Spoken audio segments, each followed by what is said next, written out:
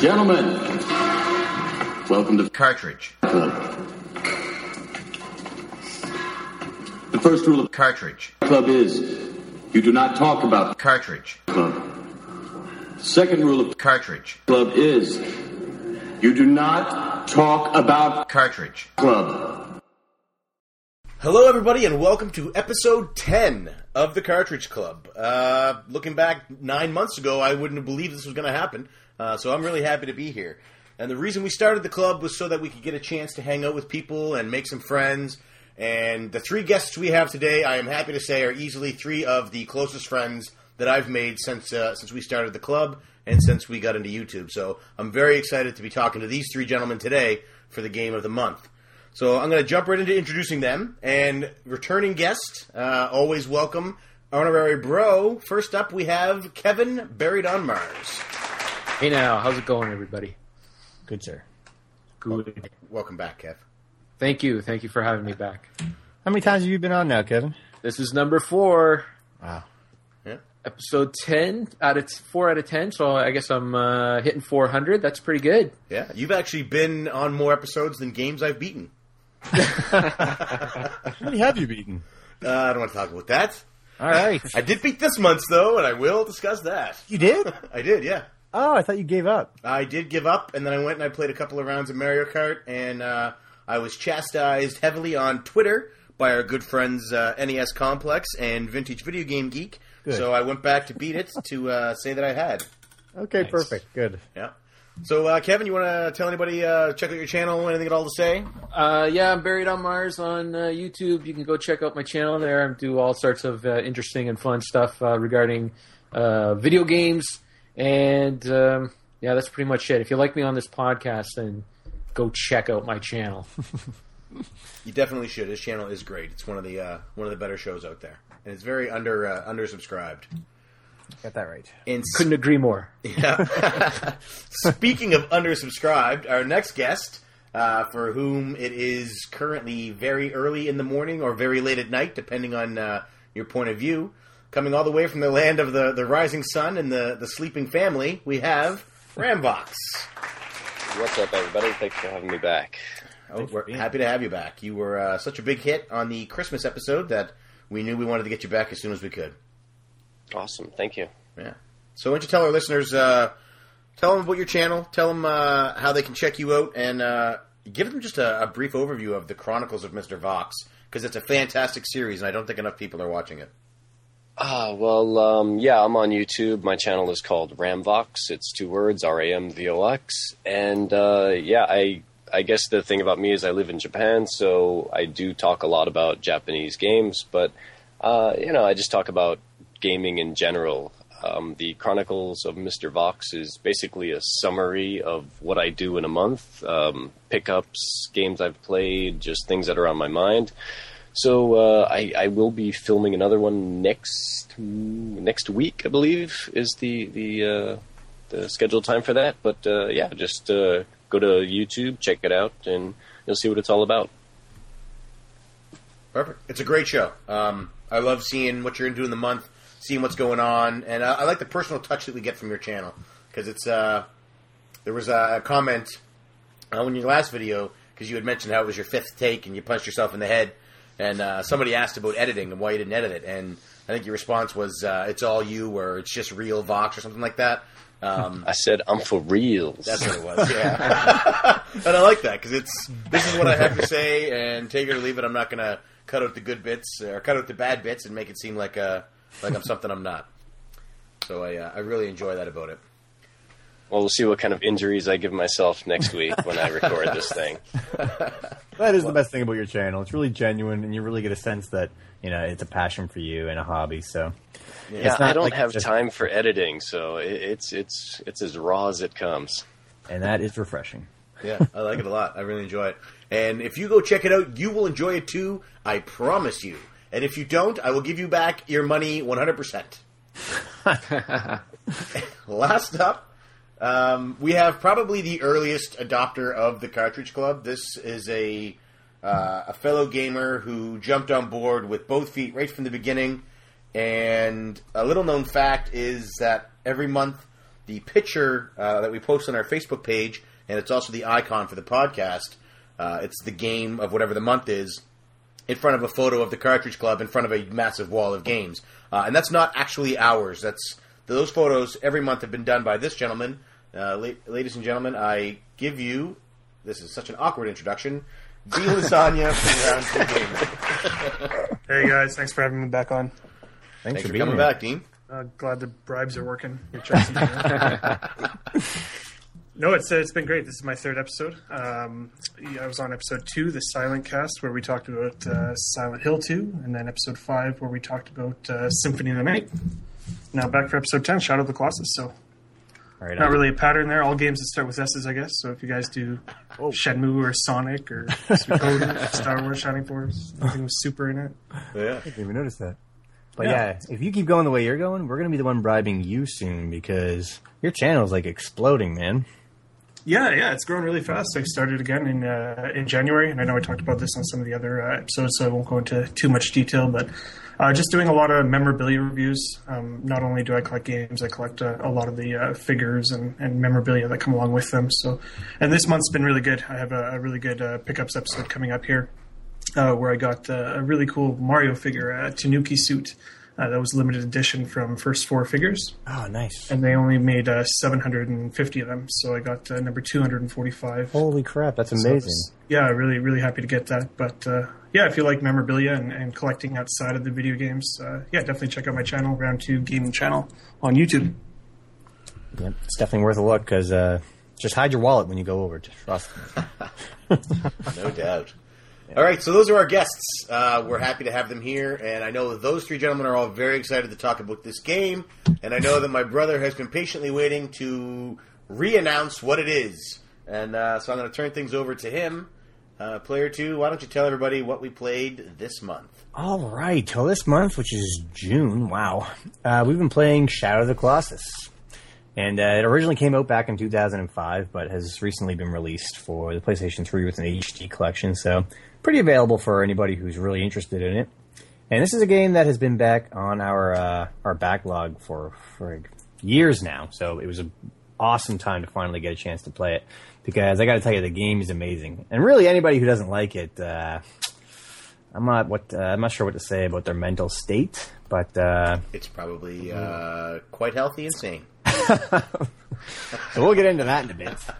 But yeah, it's by Team Ico or Ico. They created Ico, and this is pretty much I don't want to say a prequel. We'll get into this later. But anyway, amazing game. Happy to play it. I'm just curious, did anybody here play it before? Let's go ahead and start with you, Dean. Did you play this game before, or was this your first time through? No, this is my second time through. I played the first time, it had to have been 2008 maybe. I played it. That's around the time I really started collecting for the PS2. And I wanted to start playing some games, so I said, well, I'll just make a randomizer and randomly select a game from my shelf. Very similar to what I do on my YouTube channel. Nice. And the first game that was selected was Shadow of the Colossus. So I played that and loved it. That's awesome. What are the odds of that coming up? Yeah, yeah. But I think at the time I kind of regret. I was playing through these games and I was really in the habit of following walkthroughs. Not so much for tactics, but for like collecting and making sure I get all the collectibles. Right. So I figured out about the lizards very early on. I figured out about the apples and the fruits. And I kind of wish I had figured that out on my own. Because I know some of you guys did that. And either through the forums or just by luck, you guys stumbled across these things. And I kind of wish I had that experience too. But going through it this time, it was kind of a relearning. I didn't remember a whole lot from the first playthrough. So it was good. Awesome. Did you find it much different than, because you have played the PlayStation 2 one originally, did you play the HD one this time? Yeah, I played that PSN. It was free for a while on PSN as a free download, and nice. It was really good. I think it really stood up. I know we can talk about the test of time later on, but for sure. I definitely think it was a really, really good experience this time around as well. Okay, great. All right, how about you, Kevin? Is this your first time through? No, I definitely played it before and absolutely loved it. I guess we'll get more into it later as well. But I'm really glad I played. Is it Ico? Sure. Or Ico? I'll say Ico. Ico. That's ICO. the Japanese, so it's got to be Ico. Okay. Perfect. I've played ICO before. I played this one, and yeah, I'm really glad I did. I'm glad I played that before I played this one. Right on. How about you there, Mr. Buck? Is this your first time through it? It is. In fact, I think it was the first episode of my Chronicles videos where I showed it as a pickup. I had gotten a PS2 copy for about 50 yen, which is 50 cents. And I, in that video, predicted that it might someday be a Cartridge Club game. And I think very quickly after, I got a message from P1 saying, hey, check out the forums. And sure enough, That's awesome. I had my chance to sit down and play it, which was great. I was looking forward to playing it, and it was a lot of fun getting to experience it with everybody else in the club. So I think that added a bit to the enjoyment factor of it. That's awesome. 50 cents. Wow. So that means you played the original version then, not the HD. That's cool. So we'll hear a couple different perspectives. Nice. How about you, P1? Is this your first time through? Yeah, this is my first time through, and because I was away for part of the time when this game started, I hadn't actually spent much time on the forums, and I just now found out that you could hunt down lizards and fruit for an increase.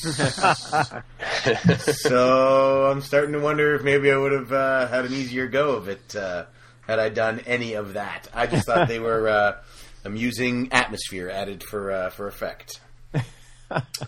Don't worry, not many of us knew. You're not alone. Yeah, so this was my first time. I when they announced it, everybody that I know that has played this game raves about how amazing it is and how it's a must play and you have to see it. So when they did the HD release, I was very excited because it gave me an opportunity to pick it up and to play it. And I bought it and I never played it.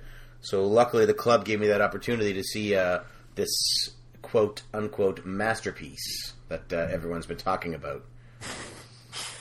All right, well, let's get right into that, P1. I'm sensing some disdain. I'm sensing you may not be too fond of the game. Go ahead and share with us your thoughts. I'm indifferent. I enjoyed the game. I had fun. Initially, a lot of fun. I really liked how barren everything was and how my cell phone is still turned on. I really liked... That's rude. Like, it is rude. I'm sorry. I'm inconsiderate. I don't know. It really grabbed me at first, and then I kept waiting to find out more. Like, who is this girl? And they never tell you who this girl is. So it's sort of left to you to figure out. But I think because of that, it detracted from the game for me because I felt no attachment to her, and I wasn't driven on. Like, I didn't feel a need to continue hunting down these colossi. To bring her back to life, which for anybody who doesn't know, the story of the game is you show up, you're a guy on a horse, who, by the way, is my favorite character, and also my most hated character. You're a guy on a horse, and you're carrying this girl, and you lay her down on this altar, and you want to resurrect her and bring her back to life, and this voice from the heavens speaks to you and says, in order to do that, you're going to have to use that magic sword that you have, and you're going to have to kill these 16 colossus. And once you do that, we can bring her back to life. So off you go. But at no point do they tell you who this girl is. She's just some girl. You're like, did I hit her with my car? Is it my kid? Is it my sister? Is it my wife? You know, I have no idea. Was she just some girl that was asleep and I picked her up at a party? I have no idea who she is. And that draws, like, I need to know that. With Pandora's Tower, which was another game where you were trying to save a girl, you learn about her and you learn about her background, and you talk to her, and you see that relationship building, and you actually get emotionally attached to her. And if you don't, you're a shell of a human being. But with this game, much like the environment is open and empty, so is the emotional attachment that I felt for this girl from the beginning. So very interesting, and a great segue into the story segment. Yeah.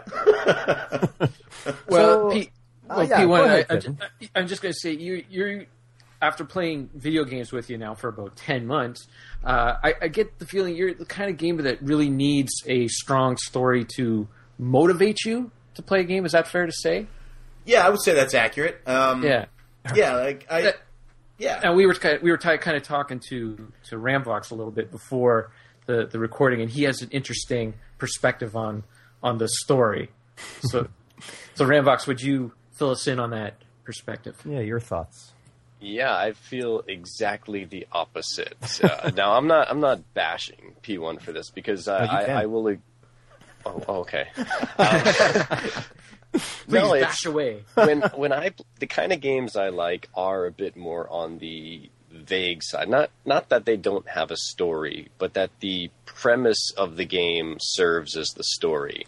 When I play a game, and for the record, I am more into arcadey style games. I like shoot 'em ups. I like beat 'em ups. I like, on rail shooters, things like that, where there is a story in place, but it's not constantly in your face. You're free to let your mind wander just a bit, where you have enough to go on and you can play through the game knowing what your objective is, but the vagueness and the fact that they're not constantly feeding you more information, not constantly talking to other characters and getting more information, it lets my mind separate from the game a little bit so that I can, put the pieces together myself. I can somewhat make the story for myself. I can see it how I want to see it. Now I'm not saying that they shouldn't try to give you a more interesting story, but it depends on the right combination of the premise and the gameplay and how it's all presented, and I think it works here.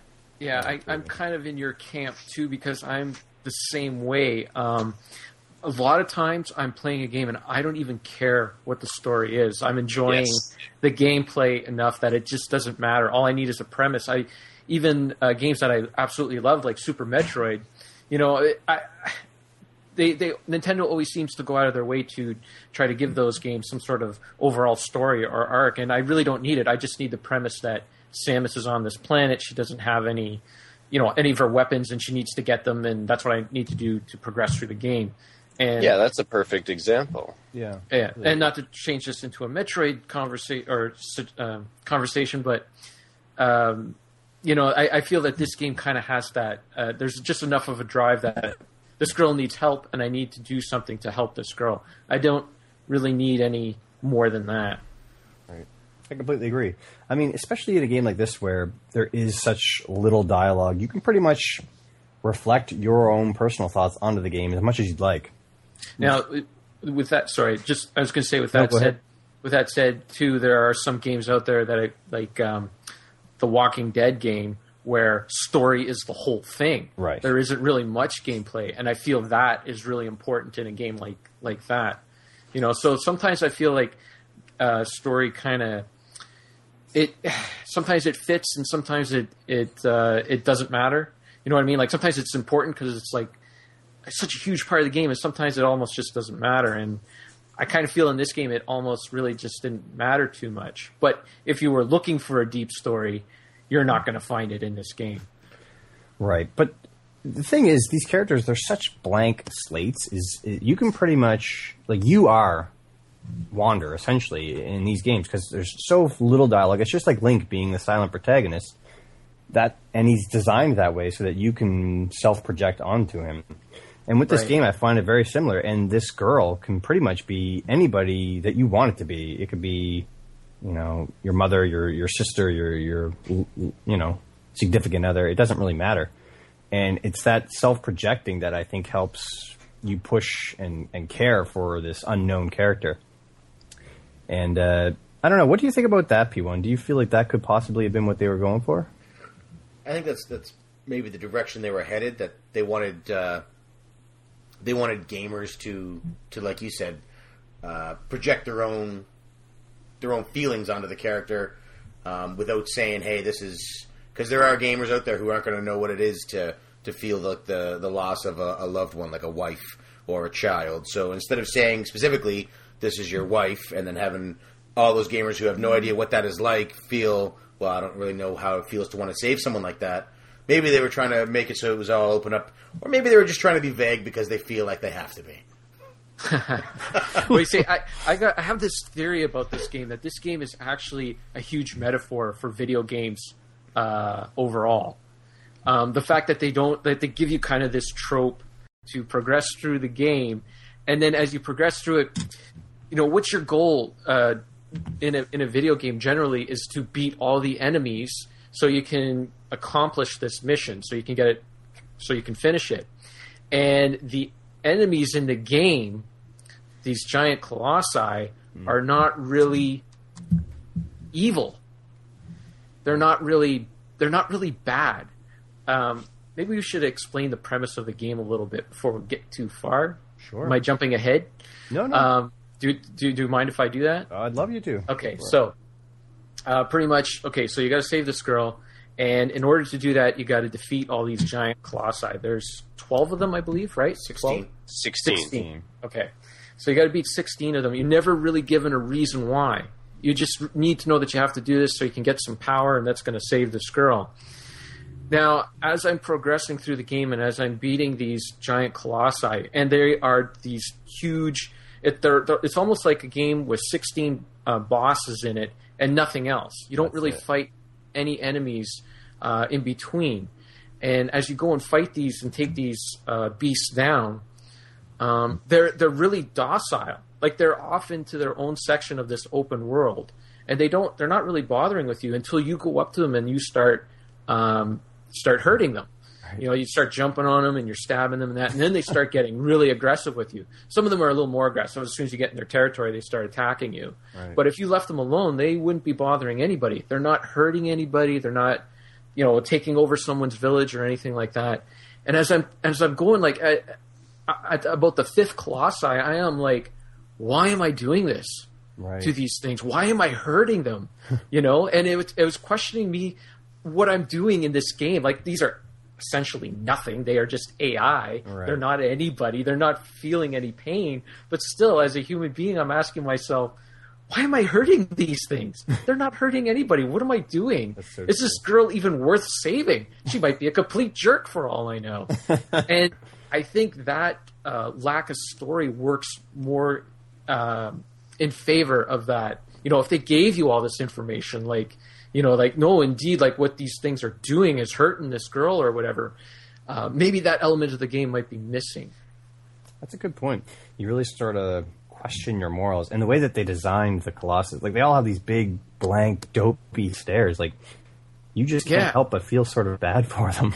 Yeah, but they're not really, like, being with the big fangs and everything. They're just, like giant panda bears. Essentially, you're right.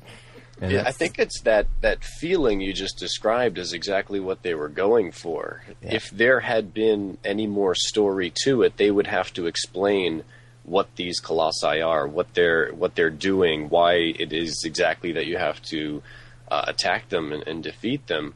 If they did that, then it would probably continue the train of thought that a lot of people may have had when they first started playing this game years ago when they didn't really know what it was about.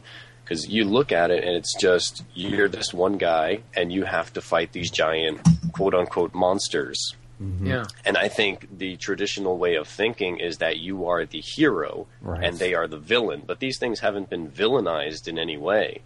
Right. So while you go into it thinking, oh, I'm this big, I'm this little guy and I'm going to take on these huge monsters. I'm going to feel like I'm so proud of myself after doing this. And then you take down that first one and it goes into slow-mo and you see the blood spraying out and he's dramatically falling to his knees and everything. Right. I think they wouldn't have been able to get that emotion out of you, that feeling of, oh, wait, what did I just do? Right. If they had explained it too much or given you too much story. I completely agree. And the same goes with if they had fleshed out the girl's character. What if you didn't like who she was and suddenly killing these things isn't worth it? By leaving it a blank slate, you can make it so that character is worth it. No matter how you want to project your own thoughts onto it, you're going to make it so that girl is worth it. Yeah, I suppose, you could argue that way of thinking that, Wander, the main character in this, after he defeats the first colossi, the second, the third, whatever, and you see exactly how they're falling and how the effect bad it might make you feel. Yeah, the effect it's having on him, then that tells you that, all right, even though he is doing this and he is seeing exactly what the player is seeing, he knows he still has to do it because the girl is worth more than that. Right. As bad as it looks, he needs to go on. Exactly. What do you think, Dean? What are your overall thoughts? I haven't heard much from you. Yeah, no, I'm totally in Vox's side here, but I think the pacing really helps a lot with kind of the minimalist story. I mean, if you read some of the interviews with Ueda, originally it was intended to have 48 colossi. Oh, and then 48. Yeah. And there's a lot of designs. There's designs for 24 different colossi. They essentially cut it in half. And even then, they felt it was a little too long. And with this kind of, like I said, this minimalist storyline, not a lot of explaining, they felt it may have drug on a little bit too long. Oh, interesting. So by having the 16, they felt, and I agree that that's kind of the perfect amount. You don't get bored. You don't start questioning too much why you're doing this, and before you know it, kind of the game is over, and it rounds up quite nicely. So I like the story. I like asking myself these questions. Why am I doing this? I like kind of theorizing. Who could this be? And getting into the whole eco thing. Is this related to eco in any way? It's just fun that they didn't explain everything. And even looking at the instruction manual of the game, I don't know if you guys have really looked at that, but it has nothing to do with story. There's no explanations of anything. It's essentially just 20 pages of controls. Wow. Yeah, and I'm happy to hear that because I did not look, and I was kind of worried it would spoil some. So I'm happy to hear that it doesn't. So P1, that's what I was do you gonna feel ask. like a total jerk for trashing the game, or what? I didn't trash the game. I just said that I felt I could have used more. After you might hearing want to oil those pedals, for your backbone. I have much more to trash. Don't worry. After anybody who follows me on Twitter has a rough sandpapery idea of what I felt about some of the controls that we'll discuss. But I see the point of view you guys are making, and yeah, with because of the fact that you're killing these colossi and it's having a terrible on the character itself. It essentially is. You can see him. You don't really notice it at first, but after about 5 or so, you start to notice your clothing is a little more haggard, your face is dirty. That you're going through actual physical changes. You start walking with your hand on your hip, almost as if you're hurting. But obviously because it's the game, but he keeps going on because he knows that whatever it is, whatever the cost, bringing back this woman, whoever she is worth it to him. So I understand. Yeah, I see. P2, you made a good point. How if you didn't like who she was, then you would just put the game down and you would say, you know what, I'm not going to keep killing these gentle creatures, which is essentially what they are, because they're not even trying to attack you, really. Very few of them actually attack you. Most of them just sort of shake away as if you're clinging onto them like an insect, the way we would shake off a mosquito. Yeah. So, all right.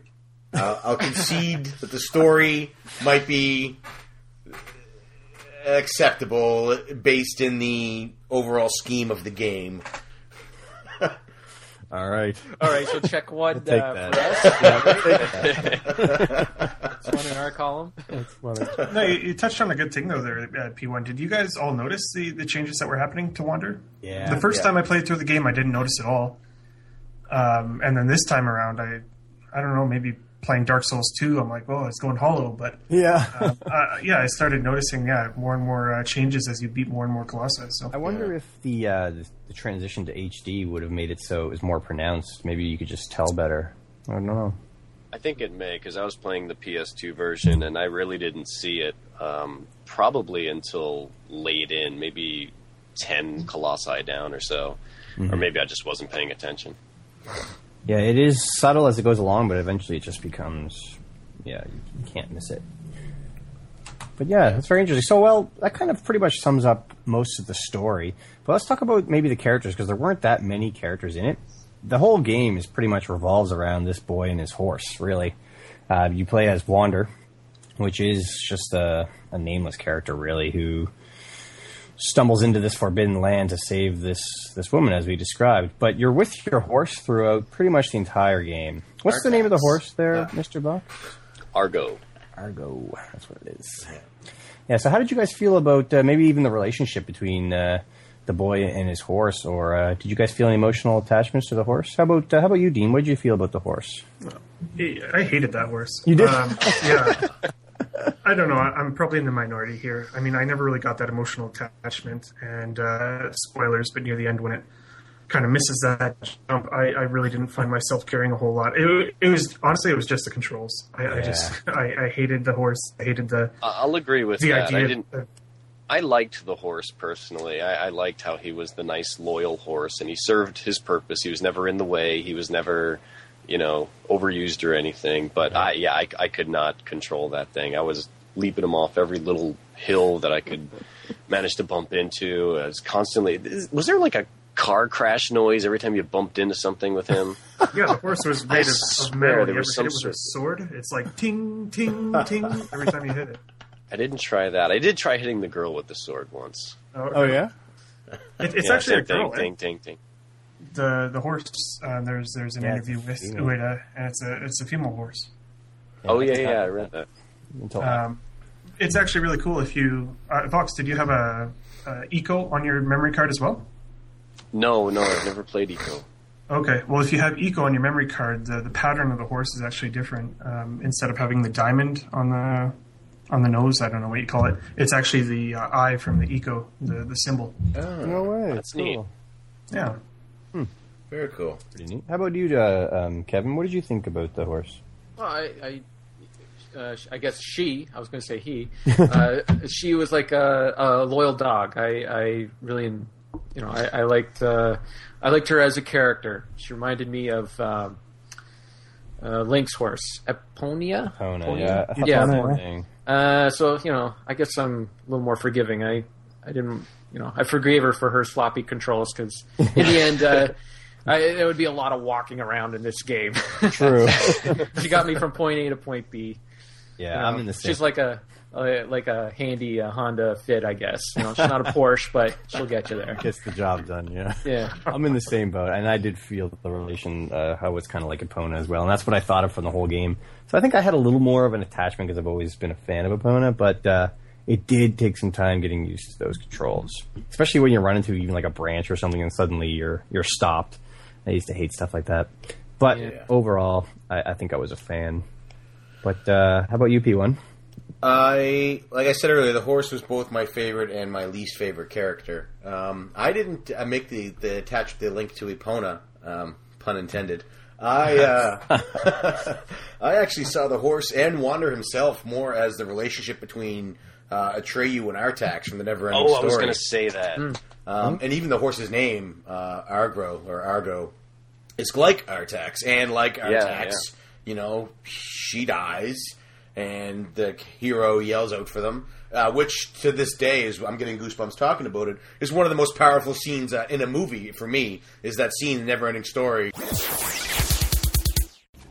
Everyone knew that whoever let the sadness overtake him would sink into the swamp. Doing fine, Artax.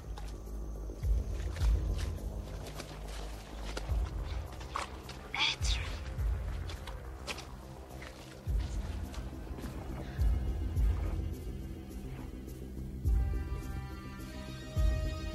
Come on, Artax.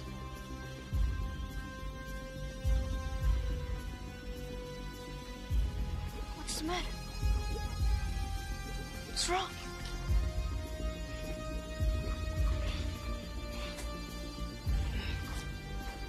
Come on, boy. What's the matter? I understand.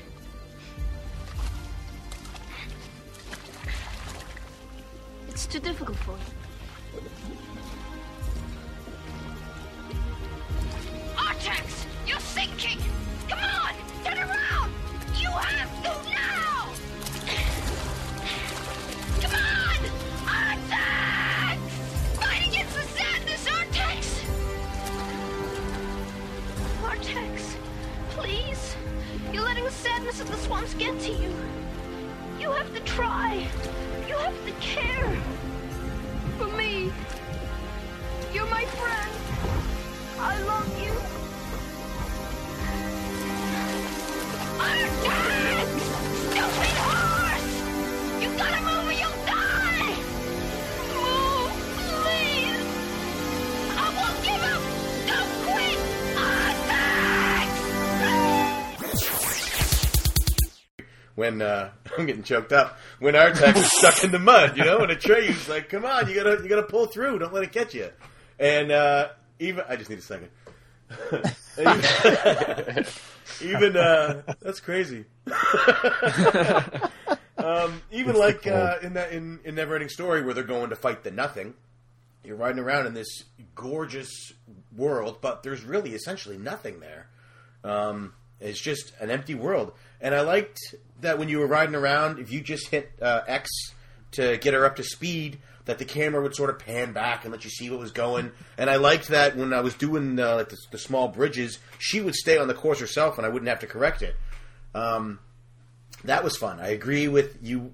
Anytime you had to traverse woods or a small, like a small enclosed area, it was hit or miss if you tried to control her. But I actually found that just hitting X once or twice to get her just a little bit of a walk, she would navigate herself through a lot of those areas, which I thought was really helpful and really cool because it sort of let you sit back and enjoy the ride because the scenery was so good.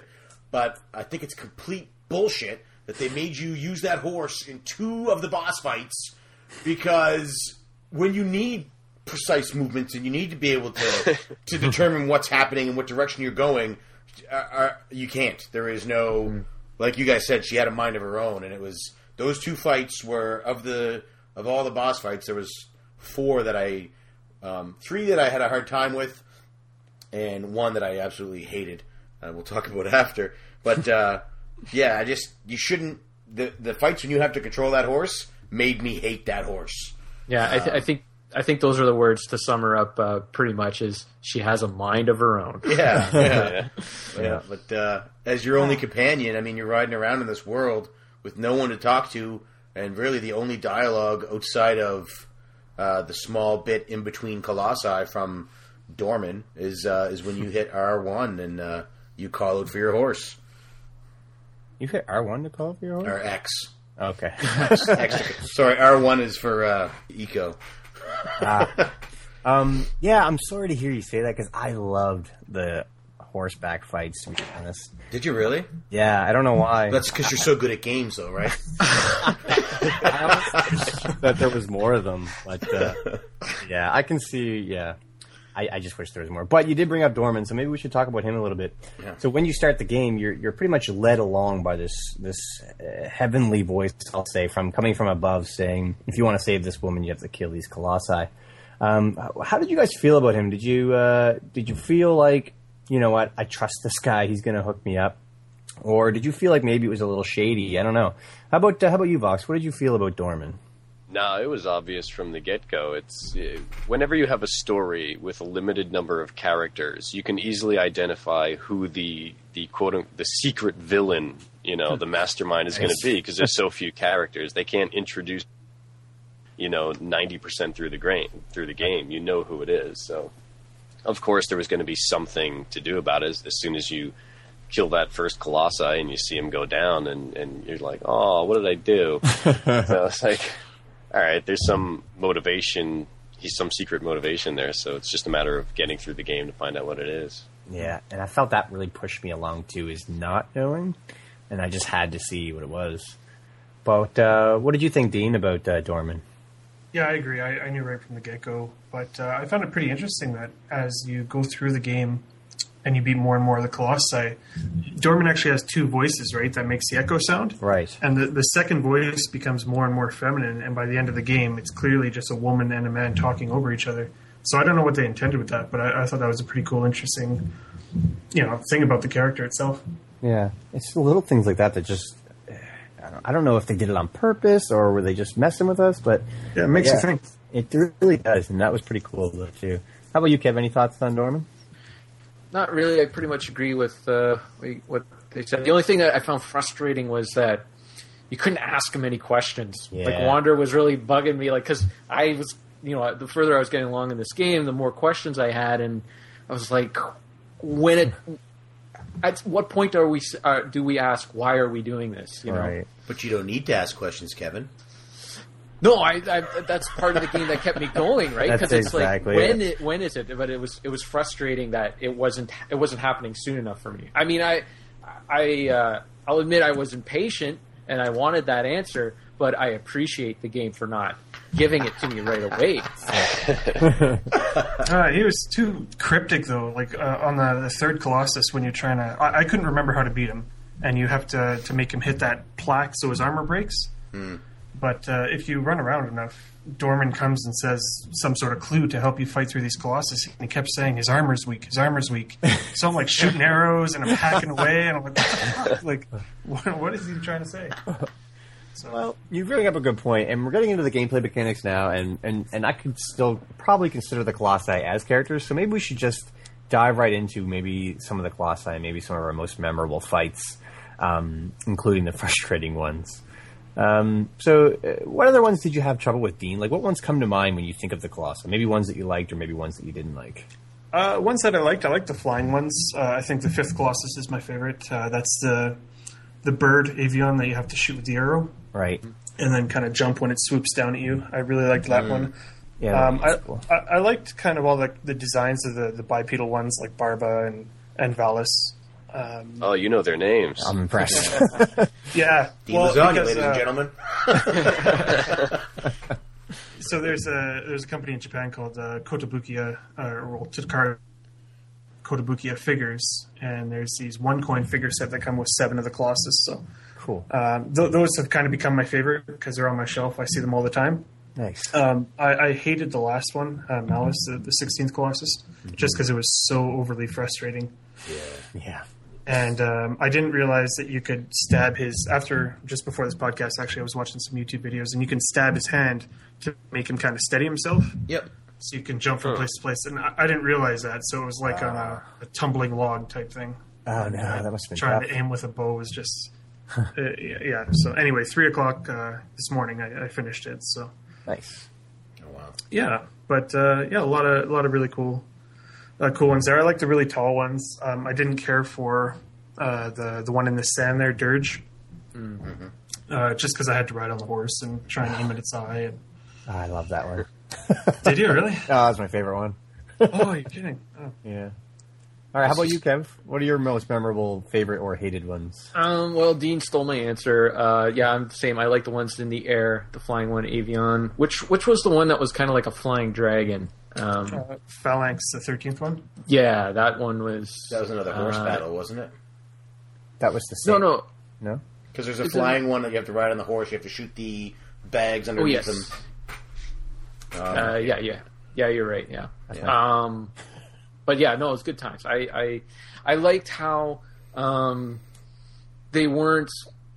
There was enough variation between all of them, too. Like, you had to go in and think, okay, how am I going to beat this? You know, like, how am I going to take down this one? Like, they were so different. You know, even though you were basically doing the same thing, you were stabbing them in some part of their body for the most part. It was how you were going to get up there, you know? Right. Like, what worked on the first, on Valis, you know, didn't work on the second guy or the third or the fourth, you know? So. Right. Was there any that gave you a lot of trouble? Jeez, I'm trying to think now. No, I'm really good at games. I should have known. All right. Well, how about? No, I'm amazing. Actually, you know what? To be honest, after I beat the first one, the second one, Quadratus, really, he really gave me a tough time because I was having a tough time holding on to his hair. I don't know what it was. And this was the first time I've played the game a couple of times, and this was the first time on the PlayStation 2. And for some reason, I couldn't do it, and I actually gave up on the game. And it wasn't until the collection came out on the PS3 that I played through it again. And when I played it on the PS3, for some reason, I was having no problem at all. Huh. I was like clinging onto his hair, no problem. So I don't know why that was for me. So I wonder probably if they patched it. Yeah, maybe they changed the physics and patched it up a bit. Well, Ramvox, did you have trouble with him at all, hanging on to the hair? I honestly don't remember. I'm having a hard time remembering which one was which. He was the second one on all four legs. Oh, is he the one you had to you had to shoot an arrow into his paw or something? Yeah. Yes. No, I I think the only problem I had was the initial trying to figure out how to get on him. Like you said, the first one, it's you just start climbing. You just get up to him and start climbing. But then everyone after that, you know, I guess it's from the second one, you realize this is going to be a puzzle game, and that's how a lot of people describe it, that you just have to figure out how to approach each of the colossi and get up there. So I probably had difficulty with it in that regard, but I'd say the one that I had the most trouble with, you got to help me, Dean, with the name here, the one that was in the water, not the serpent one, the guy that was just kind of walking around. Yes. And you had to get up on his head. The moving Oh, bridge. yeah. That's Pelagia or something. Pelagia. Yeah, that guy. And the trickiest part, like, I couldn't figure out how to get him to stop firing at me, because you have to hide on those little island things, and you wait for him to turn his back. And I finally figured out I just have to like sit there and be quiet until he turns away, and get up on his back, climb up onto his head. But it took me the longest time to realize that you could steer him. Yeah, that's what got me too. Same guy. Because I was just sitting there, and early on I was able to jump onto the top of one of those pedestal things, but I got knocked off or whatever. And then after that, it took me a good half hour, 45 minutes of just waiting. Like, when is he going to get near one of these things? Yes. And then I just very slowly, dumbly realized if I could control him the way I would control Wander and could move him towards one of those platforms. And once I got there, it became a lot easier. It was just that moment of frustration of, how do I get on this? How did you control him? You hit the... Once you're on his head, you just control him as you would your character. I'm so happy to hear that somebody else had the exact same thing that I went through. And it took... Believe me, it took me the longest time to realize it, and then it was just like that, oh, you idiot. I really enjoyed that fight, but I had no idea you could control him. I just waited patiently for him to go near the things. You must have been holding your thumbs in the right way. Because I think that's what happened originally. I was just kind of like looking towards the pedestal, and I thought that was it at first, that if I looked toward it, he would start going there, and it kind of was working. And then my other thumb moved, and I was like, oh. He always turned. Is it just controlling, or like I thought you had to hit those little rocks on his head You to? do. Oh, okay. Yeah. Yeah, I think I was just there's moving the controls. 3 sets of rocks on his head. One that makes him go straight, one that makes him go right, one that makes him go left. Oh. Yeah. I didn't even figure that out. Yeah, and until I figured that out, I was just riding around for like 40 minutes. It was crazy. Yeah. Now, the only other one that I felt really frustrated with was the last one, and it wasn't once you were climbing on him. Of course, it's very repetitive. You have to keep going up and up and up, but it was just approaching him, because I was able to get to that. You have to tumble to hide behind that first little platform, whatever it is. Right. And I made it once, and then after that, it was just over and over and over. I could not get into position.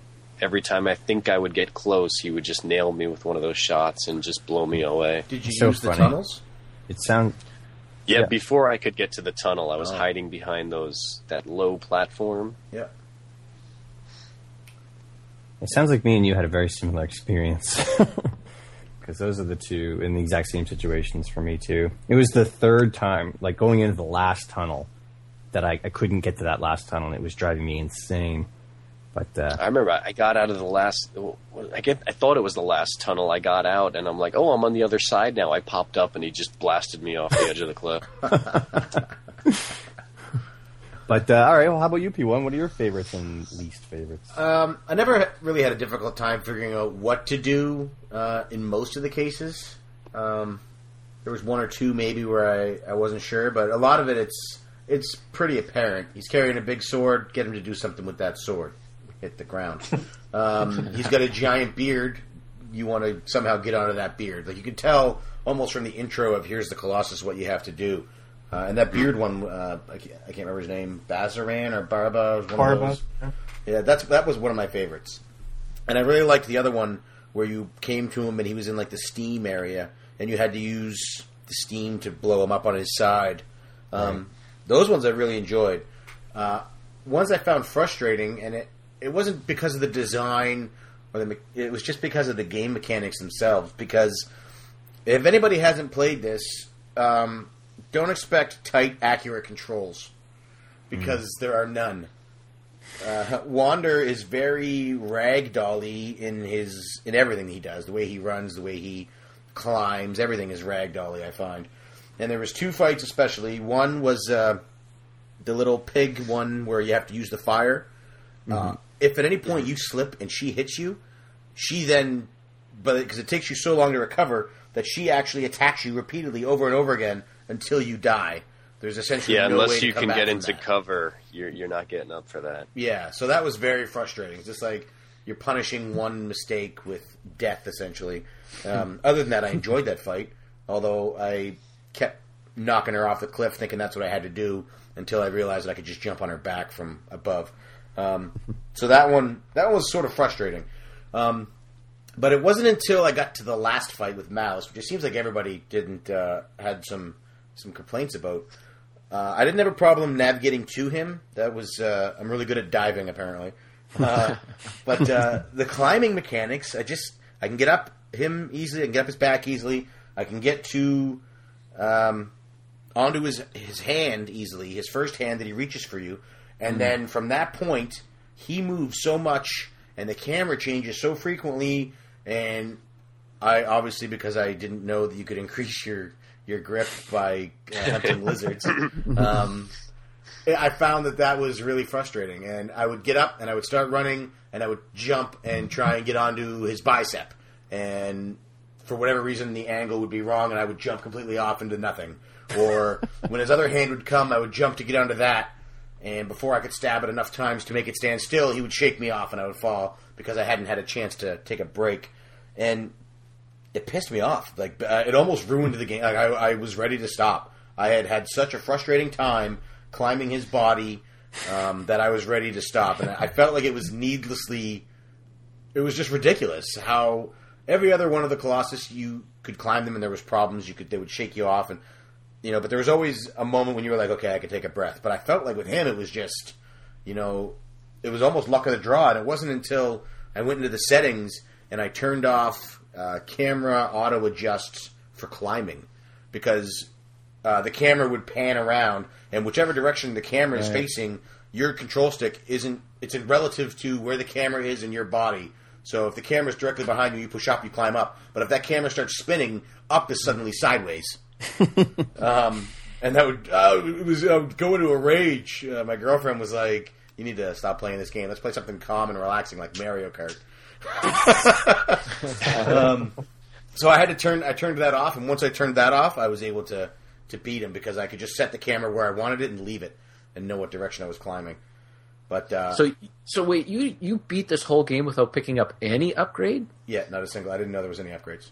Is that because you're so good at games? That is because I'm so good at games. You don't need upgrades? Yeah.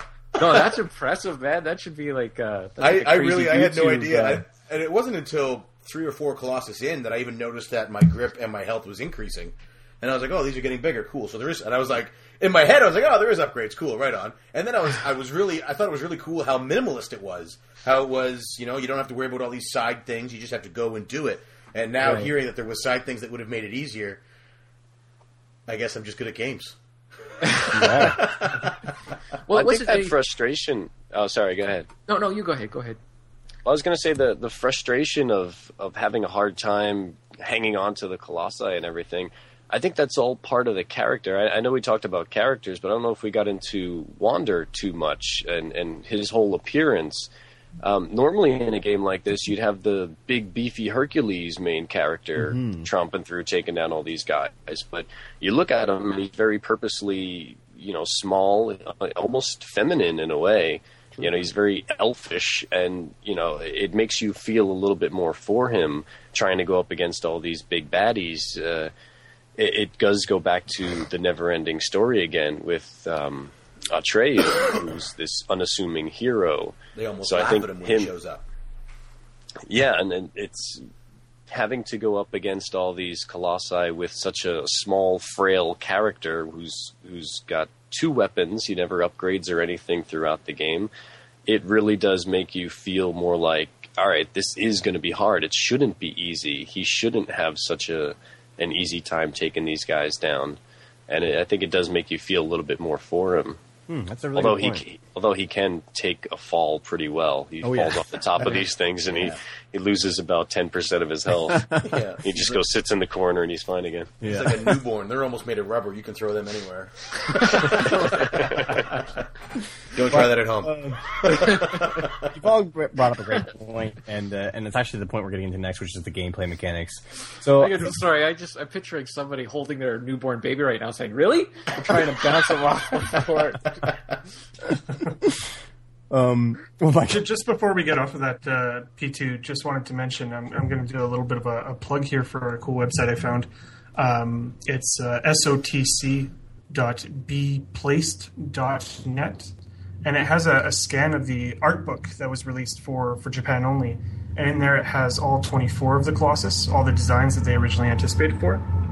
And it's they actually got into pretty much release. Like they were ready to go up until the final minutes. But there's a big spider, there's a phoenix. So if you guys are interested in that, check that out too, because there's 8 more really cool colossi. Oh wow, some of these are really neat. Yeah, we're definitely going to have to check that out. Yeah. Can you give that web address again? Because I'm looking at the Special Olympics of Connecticut. in chat. So yeah, SOTC. I put it in the chat there. But SOTC. Yeah, Shadow of the Colossus, right? Yeah. .bplaced.net. And we'll have to put that in the link down below for where people. Yeah, definitely do. It's really cool. I mean, definitely pick up the book if you find it. But if not, this is just as good. That is so cool. Huh. And actually, before we get off the Colossi themselves, I think the smaller ones were actually my favorites. I went into it, and the first time I saw a small one, I thought, "Oh, that's it. That's what they're giving me." But I think that one felt the most real. You know, you figure the guy's going up and he's stabbing these things, I don't know, a dozen times. Some of them seem a little large to be taken down by just a few pokes with the sword. I know it's a magic sword, but when you were sinking the sword into those the smaller ones, it felt a bit more visceral. Oh, that's a fair point. Those small ones were really the two that were, because there was only 2 small ones. One that was like a dog, and one that was like that boar. I found they were really the most aggressive as well. They had to be. They had to compensate for being so tiny and cute. Yeah, I really enjoyed that dog one as well. That was another one of my favorite ones. I liked the ones where you had to use the environment. It really made you. It wasn't just let me look at this monster and figure out his weak point. It was let me use what's around me because, like you mentioned there, Ramvox, all I have is this sword and this bow. Right. Yeah.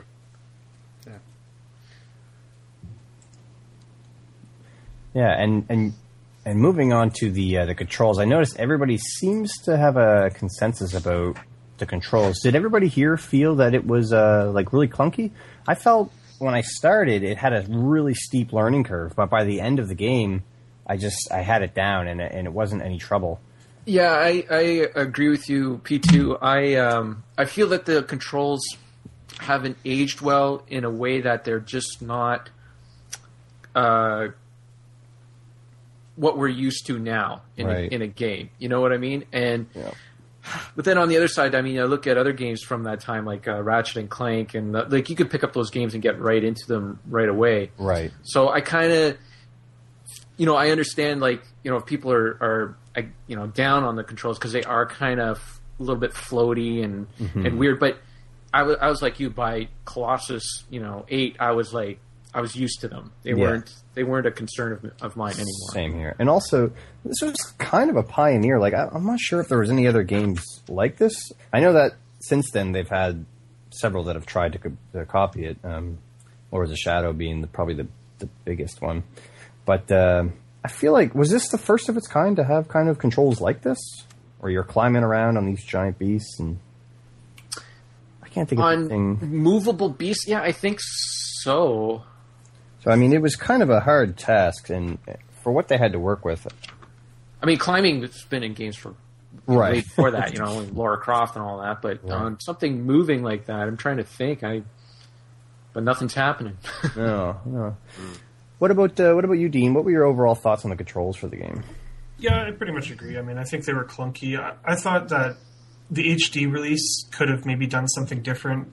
with games coming out like Assassin's Creed or Uncharted, they have fairly good climbing mechanics. Right. Yeah, I understand you have to hold down R1 to hang on to these guys, and you can't just expect the controller to do it for you, but I just thought maybe they could have incorporated something, or even the analog, a little bit better. Yeah, they definitely could have gave it, modern and original controls. Leave the original for the people who enjoy, who played the game back in the day and still enjoy it, but give an update for newer players so it's easier for them to jump right in. And maybe just leave the option in the game to choose modern controls or old. Yeah, I don't even think they didn't even have to change anything. Just make it so that when you try to move in a direction, you move in that direction. Like, oh man, it would drive me. The most dangerous part of this game wasn't any of the Colossus; it was falling off a cliff. That's a common joke with Dark Souls or Demon Souls. The most dangerous boss is walking off a ledge, and I felt the same way with this. I liked that Argo wouldn't go off the ledges; she would stay on course. Mm-hmm. I was unable to get her to jump off of mountains, so I'm kind of curious as to how you guys did that. But for the character, there were many times when I was fighting a Colossus and I knew exactly what to do and which way to go. I mean, you could see the paths; they were laid out fairly obviously. But all of a sudden the monster Colossus would shift his shoulder and the camera angle would slew all over the place like a drunken sailor trying to take a selfie, and all of a sudden I'm leaping into the air with my arms flailing like Raggedy Ann, and down I go to lose a small fraction of my health, which in turn was like, if I'm going to fall like this, make it punishing. It's really just an annoyance. It's not going to kill me. Like, you didn't lose enough health to make it any sort of significant damage. It was just, you got to climb him again. Sorry. That is the punishment. Yeah. It is. Like a drunken sailor trying to take a selfie. Is there any personal experience in that metaphor? I'll send you some pictures later. As long as the pants are on this time, I'll accept them. How about you, Vox? What did you feel about the controls overall? I guess I have a unique perspective on this in that I'm pretty behind the times when it comes to gaming. So I think, what did this come out? 2005, 2006? 2005, yep. Something like that. That's probably about my speed. That's where I am right now in terms of gaming. So I didn't really... I suppose I had a little difficulty with them at first, but I don't know, it seemed to come together. At least the combat controls, I didn't seem to have any trouble with. The biggest problem for me was just getting on that horse. Every time I'd go near it, I could clear him. I could jump straight over that thing. I know. Ed Wander is a very enthusiastic jumper, but once I'm on the horse and once I'm on the Colossi, it was no problem. The biggest thing for me was once I was on one and I had to take a break and I'd pause the game, I'd have to remember to hold on to that climb button when I unpaused it, so it wouldn't just fall down. But no, I'd say it did what it needed to do. That's fair. That horse thing pissed me off too. Because you push the button to call for your horse, and your horse comes over, and it's standing next to you, and there's one button that controls to get on the horse, and the horse is 3 times the length as you, and you're standing next to it, and I push that button. It's not like I suddenly decided to jump up and down next to my fucking horse. You know what I mean? Is there people that are playing this game that are just jumping up and down next to Argo? Like, no, I obviously want to get on the fucking horse, so put me on the horse. If that horse is anywhere near you, pushing that button should put you on that fucking horse. Tell us how you really feel. In the fights when you had to ride the horse, like that sand one. Like, I would try to get on the horse. That did get annoying. That thing would come steaming at me, and I'm like, I have a limited time, because I got to get up here, and I got to send, a fully written and notarized memo to the horse to tell it to fucking run. Anyway, that kind of brings up the next topic, which is difficulty. And whether the game based it mostly on trial and error or if the controls were a large impact on it. What do you guys feel about the overall difficulty of the game? Let's start with you, P1.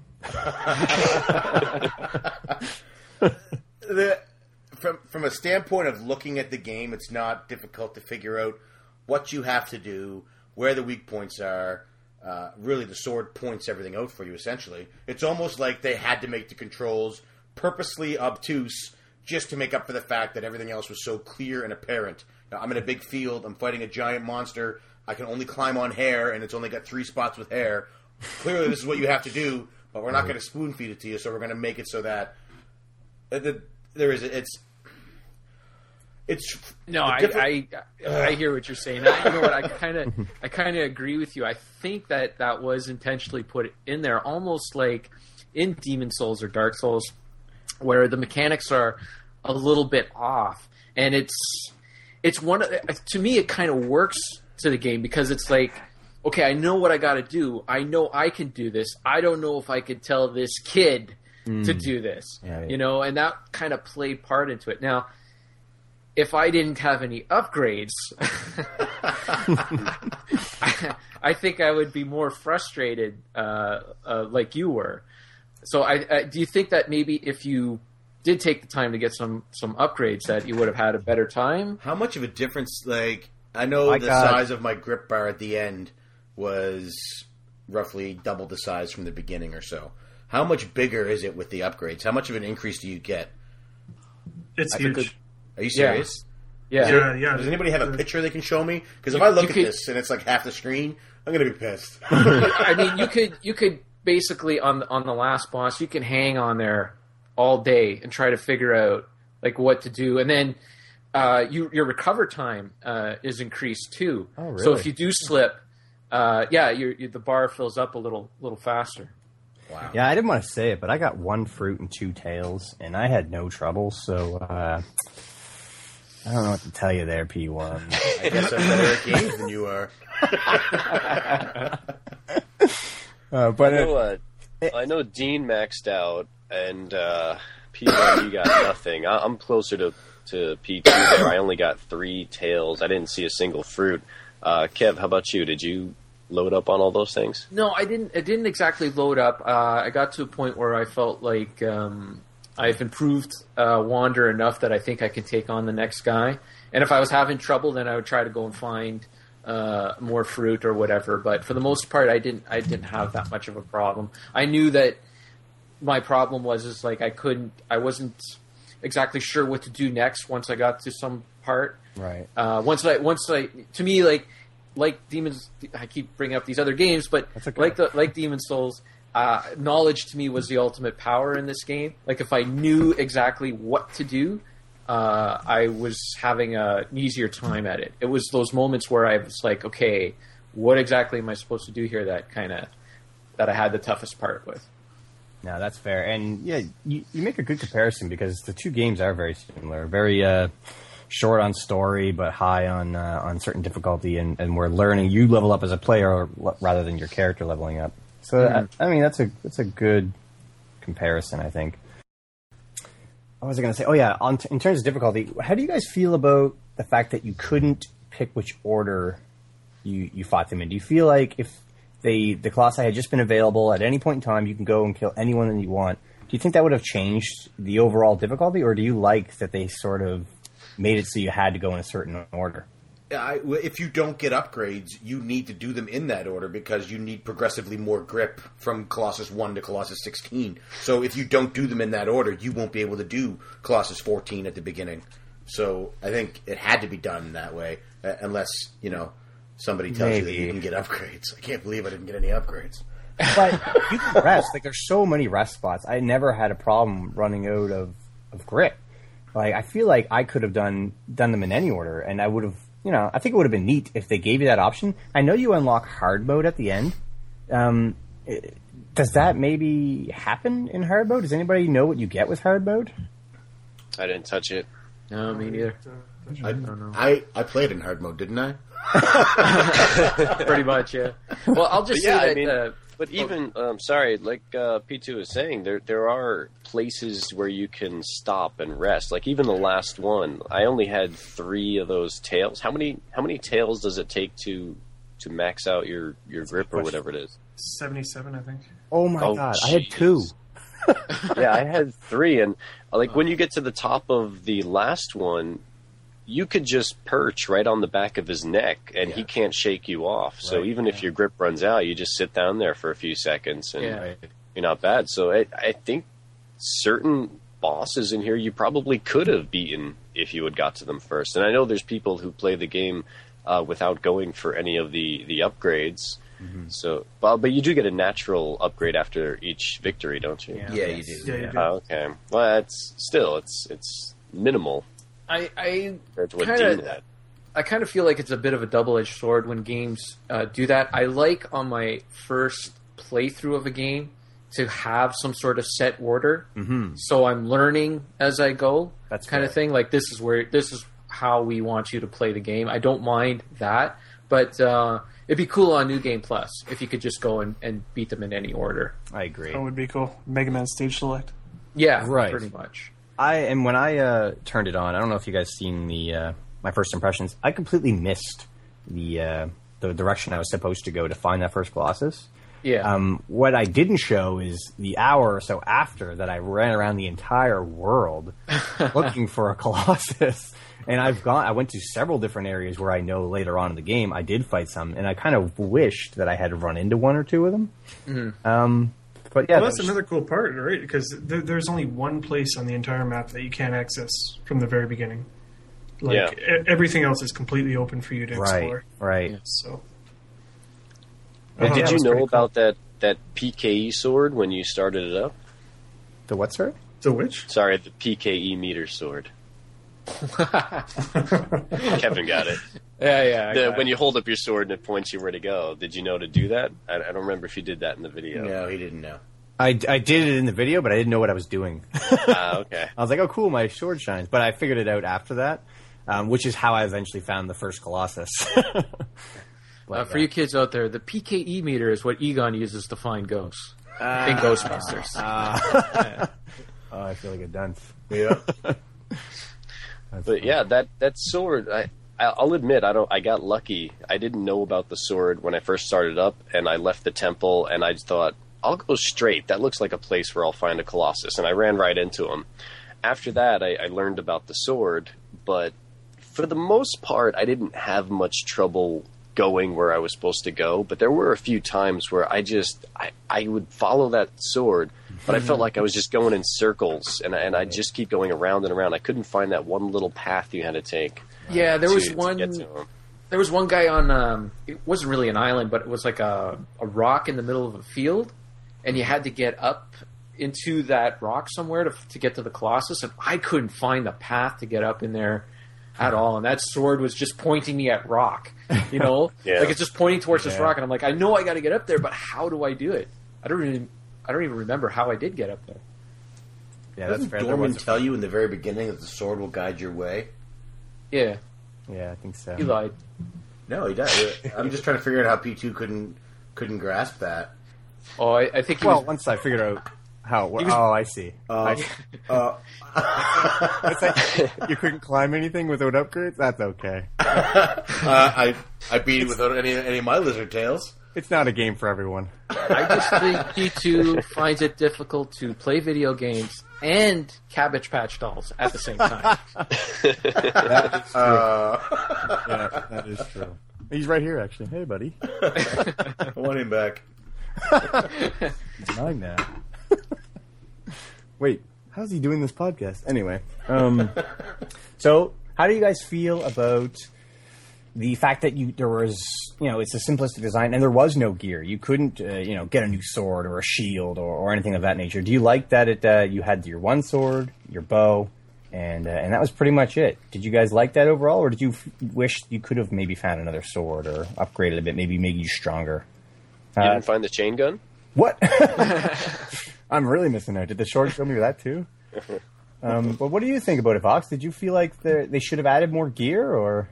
No, I liked it exactly the way it was. I thought it worked really well, just having your sword, your bow, and, learning how to use each of them effectively for the boss battles, because they changed the battles up enough where you had a different puzzle to solve each time, just using the tools that you had. I thought it was pretty good.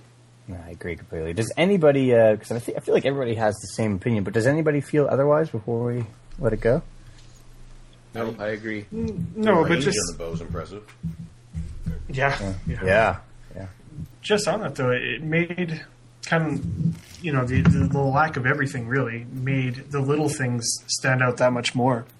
And I don't know how much you guys explored, but there's this one place with this giant hawk, right? Right. And in any other game, you'd just be like, "Oh, look the shit! It's a bigger hawk." But in this game, you really felt like, "Whoa, what is that?" Or the little family of lizards that you can find by that one save point, the two big lizards and the little one. Huh. And again, in any other game, you just pass that right by. But because this is so barren and minimalist, that those little things you really appreciate more. Yeah, I completely agree. And that really was what the game was setting for, was like a certain atmosphere. And it kind of leads into our next discussion, which is the sound for the game and the overall atmospheric soundtrack. There really wasn't, it was just enough music to sort of fill the background. Did you guys feel the soundtrack was fitting? Do you feel like it was missing something? What do you think, Kevin?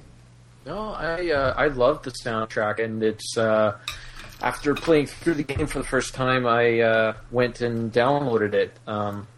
It's terrific. I got no complaints about that. Awesome. Yeah, it was pretty good. How about you, P1? Do you feel like it fit the game properly? Yeah, I really enjoyed the soundtrack, actually. It's probably my favorite part of the whole experience. Really? A lot of games I'll play and I'll listen to a podcast or I'll listen to music or I'll listen to my girlfriend.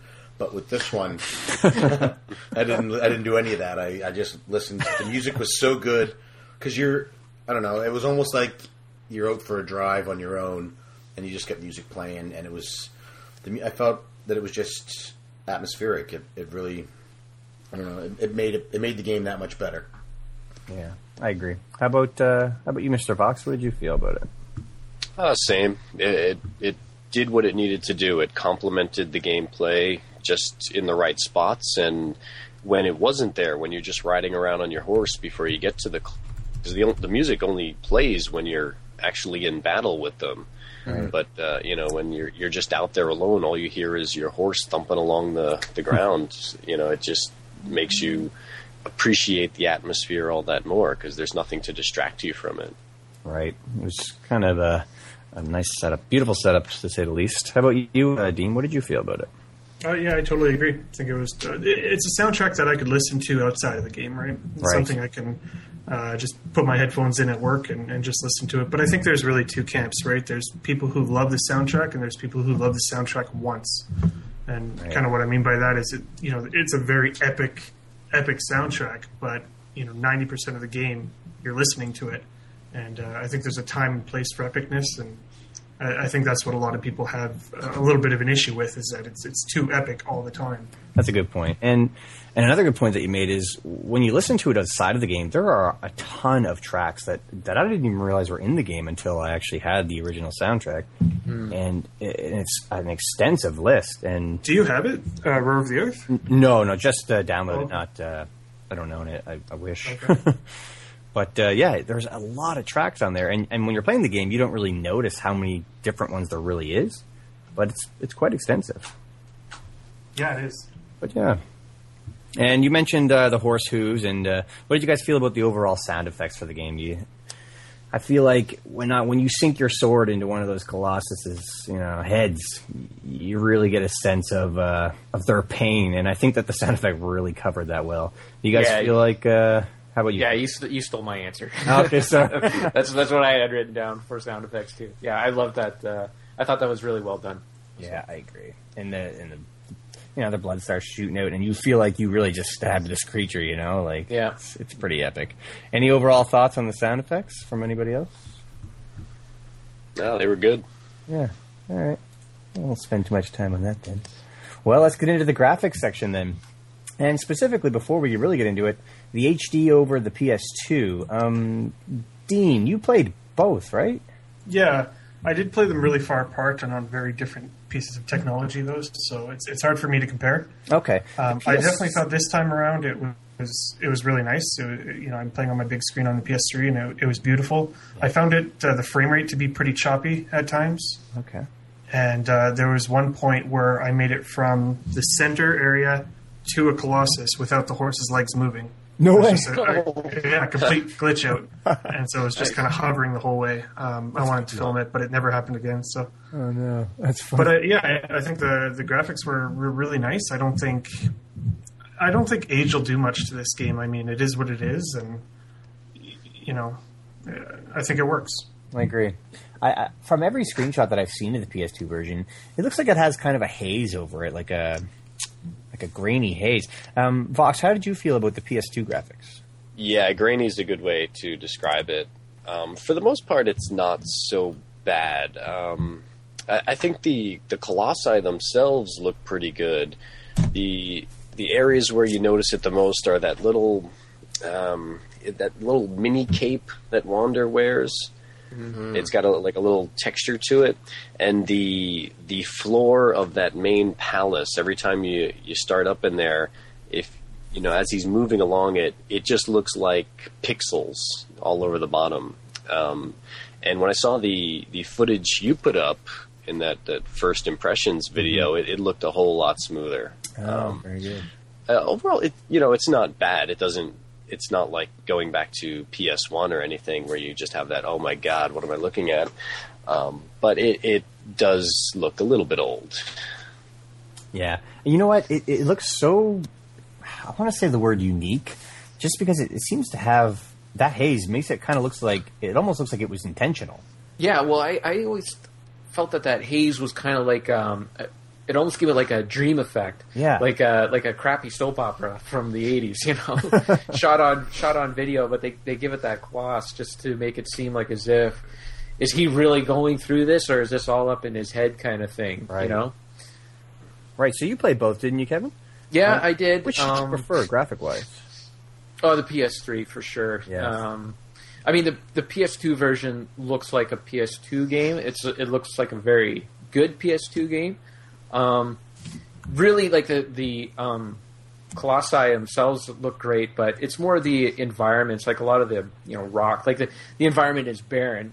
Mm-hmm. That's part of I think the appeal of the game is that it's such an empty thing. But even the stuff that you do find kind of looks like, like the rocks kind of look a little more, they got some square edges to them instead of a nice, smooth, rounded look. Right. But that's what you got from the PS2 era. And the PS3, I mean, it's really just an up convert than a full upgrade, Right. But, really, it's all about the gameplay in this. I don't think that graphics really matter too much. People are still going to be playing this game 20 years from now and not be thinking about the graphics. They'll be thinking about the game itself, I think. Yeah, you got it. And I think that pretty much sums it up. Is the gameplay itself it's pretty much timeless at this point because it was just so unique. And but what about you, P1? What do you think about the overall graphics? I played the PS3 version. I felt like the world itself, the environment was gorgeous. Yeah. There was a couple of times when I stopped and I was like, wow, that looks really good. And I really liked small touches that they added. Like the birds that appeared after each Colossus around the sleeping girl. I thought that was neat. Yeah. And they sort of had a glow to them almost like I'm putting together the pieces to save her. When in actuality I was not. But as far as the characters, I don't know, they looked alright, I guess. They obviously weren't up to, today's standards, but as far for they worked within the world of the game because nothing looked out of place. The characters felt like they belonged in that environment, and that environment felt like it would create people that looked that way. So I agree. Overall, I liked it. Very good. Now, we've pretty much discussed almost everything to the game. I would kind of like to touch on the ending, if everybody's okay with that. And before we get into it, there's a point in the game where your horse it falls, and you presume it dead. Did anybody think that horse was coming back? No. I thought it was done. Same here. That was quite the drop. Yeah. I don't know how the horse came back, but I was impressed. And I'd tried to avoid spoilers for all these years, but I had always heard people say the horse dies. And so I was just, at that point, I was expecting it. And then when it came back, I was like, oh. I was pleasantly surprised. Well, I hadn't heard that the horse died. I heard that I only knew that the ending was sad. That too. And I thought that was the sad part. I thought that's what everybody was choked up about. Cause, Same here. You know, the horse was like a pet to him, you know? Yeah, Yeah, I felt bad when the horse fell, but I didn't really feel that surprised or relieved when he came limping back in. No? Sorry, she. Yeah. No, I saw it happen, and I was like, oh, okay. That's nice. Man, you guys are cold. I felt I was sad. No, I was sad. my lip quivered a bit when that horse fell. That got me right in the I felt feels. bad when he died. She died, but bringing her back towards the end. You're like, nah. Meh. I'm so sad that you died. Oh, you're back? Oh, great. Well, I had I had an emotion with it when it happened, and then it's like the I game see. took my emotion away. I see. Okay, I got you what you're saying. See, I feel the opposite. I felt I was preparing myself because I figured that was going to be the shock. So my shock was actually when it did come back. So that's when the emotion got me. Oh. That's just Yeah, I had no idea because I was trying to get across that bridge so many times just on my own, and after I fell and I fell and I fell, I was like, oh, maybe I can get the horse over. And then I got up on the horse and started running, and what we were talking about before with the controls, the camera would swing around my on its God. own, and I would try to compensate with it, and I just keep knocking the horse over. So I was like, I did it so many times, and the horse kept falling and falling and falling. Finally got across, and they get the little cutscene, and like, oh, he still falls. Yeah, and then why couldn't they just do that from the start? Because they kept killing me because I kept falling off. I had the exact same experience. What about you, Dean? How did you feel about the whole horse and what happened to him or her? Yeah, like I said earlier, I didn't really care. Yeah. No, it was. I understand what they were trying to do, and I guess it kind of was sad. And when it came limping back, I was like, really? Fell pretty far away there. Go watch the Neverending Story right now, and then go back and play that game. That horse is your only friend, Dean. She's your only friend. That horse took you everywhere in that world. Everywhere. It's your loyal companion. It doesn't That matter horse if would cry sometimes for she you wants if to you use died. Something, right? Oh my! Like it's Make good jerky though. Yeah. That's why Rambox didn't care, because they eat horses in Japan. Oh my! In terms of theories, though, do you guys have anything about the ending? I would love And to it's- hear some people. Yes. Okay, let me get into this now. Okay. Okay. Alright. So I was kind of alluding to it before, but that haze over the whole screen. What I meant by the 80s soap opera is like it's like the flashback. You know, like when they think back in time in an old 80s soap opera and they put that white Right. thing around the screen because they're thinking back in time. Right. Now this game, in theory, is a prequel to Ico. I agree. Eco. Or Eco, sorry. I'm just gonna say ICO now. Okay, so it's in theory it's a prequel to ICO. So maybe that's why that gloss is on the entire game, because it's actually taking place back in time. Cool. Yeah, I never thought of that. I agree. So let's. Was there anybody who could just break down what happens at the very end? Because for people who don't know, you go through this entire game with this thought that killing these Colossus will just bring back your lady friend here, and at the end, you were kind of being used. Does anybody want to go into that? How about Dean? You're pretty good at explaining things. How do you? What did you feel, or did you know that was coming at the end? And maybe explain what it was. No, I didn't. I think the best thing to do would be to jump all the way back to the beginning. And it's, we mentioned that he's bringing this mysterious girl to the altar to get resurrected. But we should also note that he stole the sword, the ancient sword, right, in order to do this. True. And so he's being followed by Lord Eamon and the rest of Lord Eamon and the rest of the villagers or guards or whatever they are. So kind of throughout cutscenes, as you beat more and more Colossi, you see that this other group is approaching the castle and is trying to find him.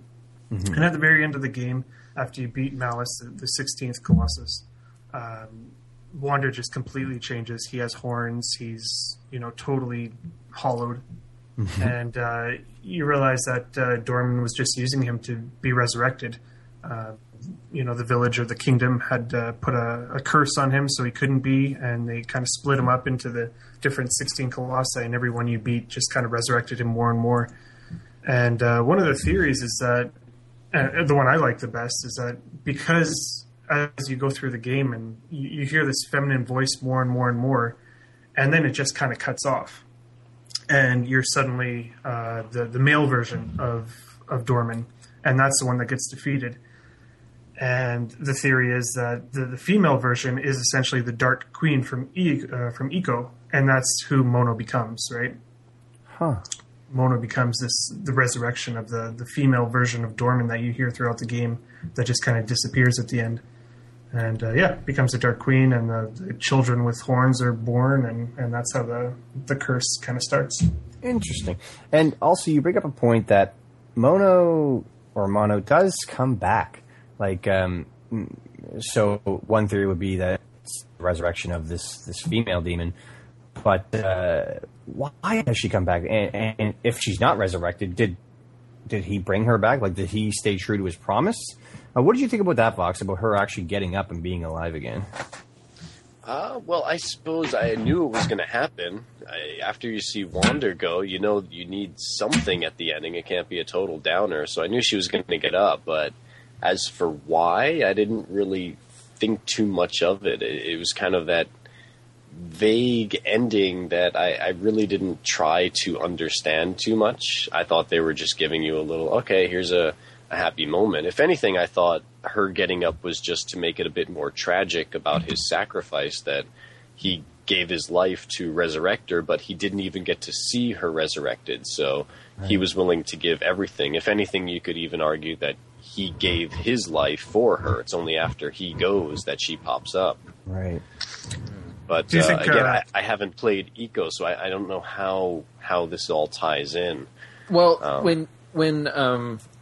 when Wander dies, he sacrifices himself to save this girl, and when he dies, after the darkness disappears, there's this baby with horns. Now, my thinking was that this baby is the child with horns in ICO, and that's and that kid is the main character in that game. Yeah, that's as much as I know, that the main character is a kid with thorns, and I figured that's what it's supposed to be. He grows up to be the character, but probably has no memory or recollection of this game. Right. Well, yeah, and he doesn't know why he has horns. Like he was living in this village, and he was outcast from this village because the village was freaked out that this kid has horns, right? They actually, I started Eco last night just because you had mentioned to me that it was like a prequel, so I started it. And he says to the girl when he first gets her to the cages, "My village brought me here to sacrifice me. They sacrifice all children with horns." Right. So he's not the only one. Right. Well, okay. So this must just be a predecessor, perhaps? Because how do they get back to civilization from living in that garden? Any thoughts on that? Because clearly this is the start of the bloodline. Dean, how do you think they have to do is eat a lot of lizard tails, and then they could just climb their way back. That's fair. There's no colossi meat to eat, that's for sure. Yeah. True enough. But yeah, so... Well, it's never really established. Like, none of this is all just kind of theory, right? Like, nothing's really established. Like, how long, how far in the past? Like, I don't even know if that kid is the kid from Ico, or is it just a descendant, or... Right. Yeah. Or did the resurrection, if she is the female demon that Dean mentioned, maybe her rebirth in that body is what caused the children with horns to start being born again in the world outside, and maybe that's why the other villages are sacrificing them, because they realize now that it's an omen of something bad. Maybe the Last Guardian will be tying both of them together. Ooh. I like that. The Last Guardian could be the last person coming to fight her, now in her form or whatever, in the same area. Anyway, I don't know. I was ready to quit. We'll never know with that game. Yeah, I was ready to give up, and everybody, specifically Darren from the Gaming Pilgrimage, NES Complex, and Vintage, they were like, "Listen, you're almost there. Just go beat it." NES Complex said that ending makes the game art. Vintage said, "Man up, get the controller and beat it." So I went, and I was ready to write this game off as another Cartridge Club game that I would never beat. because of that last fight with Malice. And so I went, and the ending for me, at that point, all of the bad things that I had seen about the game were fresh in my mind. I wasn't thinking of anything good. I didn't care that the soundtrack was beautiful, that the landscape was majestic, that none of that mattered to me. The emotions, the tying, the feeling that I had for Argo didn't matter. I needed to know, this ending needed to be amazing. And what I had initially hoped was that after beating all these Colossus, that she would be resurrected, but she would be resurrected as a Colossus. And so in order to bring her back, what I had done was kill these other people that somebody had sacrificed and given so much for to bring them back to life, knowing that in turn somebody else would come along and kill her, just sort of repeating the cycle. I was hoping she was going to come back as a Colossus to show that I killed 16 people that somebody loved dearly. That didn't happen. Would it have been better? Probably. You know what? I agree. I think I would like that ending a lot better. I'm serious. I thought cool. The ending was so vague. It gives you like an emotional ending, but it's you don't quite know what to feel. Right. And I was just confused through the whole ending because they start the cutscene and it's pretty long. Yeah. And I put my controller down, but then all of a sudden, after you become Dormine, you get control over him for a brief period. So I snatched up my controller and I'm like, okay, I can move my arms. And I thought that was a great turnaround, that at the end you get to play as the Colossus and these guys are going to attack you. But they don't, I think for me it lasted, 30 seconds or so. And then I've seen videos where it went even faster. So you don't really get to do anything. So they just kind of briefly give you control for no reason. Yeah. And then the same thing, as you're being defeated as Dormine, you have the ability to try to run to escape that whirlpool or whatever that's pulling you in. But again, you can't do anything with it. I held on to that last step until my very small grip meter faded away to nothing. Even though, prior to getting to that point, I was frustrated, and I had told P2 that I didn't care anything about this girl because I didn't know who she was. Even at that point, when I was like, I have to hold on, I can't just let go, because what if there's a chance that I can hold on and I can live through it? And then I still didn't, which I thought was fitting. I'm glad that he died at the end. I like that she got up and he was gone. So do you think he died? You don't think he is that baby? No, I think he died. Well, who do you think the baby is then? I think the baby is Dormine. Well, you can control the baby, though, right? You can? Yeah. Pressing the buttons when you're, you can cry and make different sounds and wave your arms. Oh, wow. I didn't know that. But I thought he was the baby. Interesting. But, I was hoping that either he would become a Colossus, or I really wanted her to turn into one and have it be like, yes, you can bring your loved one back, but the cost is, she's never going to be what you think she is, because bringing people back from the dead is essentially wrong. Right. If I've learned anything. I wonder if, hearing, because you guys haven't played Eco, and I don't want to sound like an Eco elitist here, because I have played it, but that ending gave me, I really appreciated that ending, because I liked Eco when I played it, and I had no idea that Shadow of the Colossus was tied into the same universe. So that was a bit of a surprise to me when I saw the baby with the horns. I was like, oh, it's all tied together. And then nothing made sense still, like how they are all tied together, but just knowing that they are, I don't know. That was a twist for me. They're even dressed the same, because that boy in Eco wears the tabard that Wander wears, or a similar one. Yeah, but I don't know. I didn't put that together. It didn't. It just seemed like a similar thing that a studio would do, or a developer would do from one game to the next. Right. So would you say? Would you recommend that if somebody was going to play one of them, play both? Eco first. Yeah. Well, play Eco first. I think Shadow of the Colossus is the better game. Okay. It's the better experience. Maybe I agree. If you're not digging Eco, because that's a bit of an aged game. That's a game that I don't think is aged as well.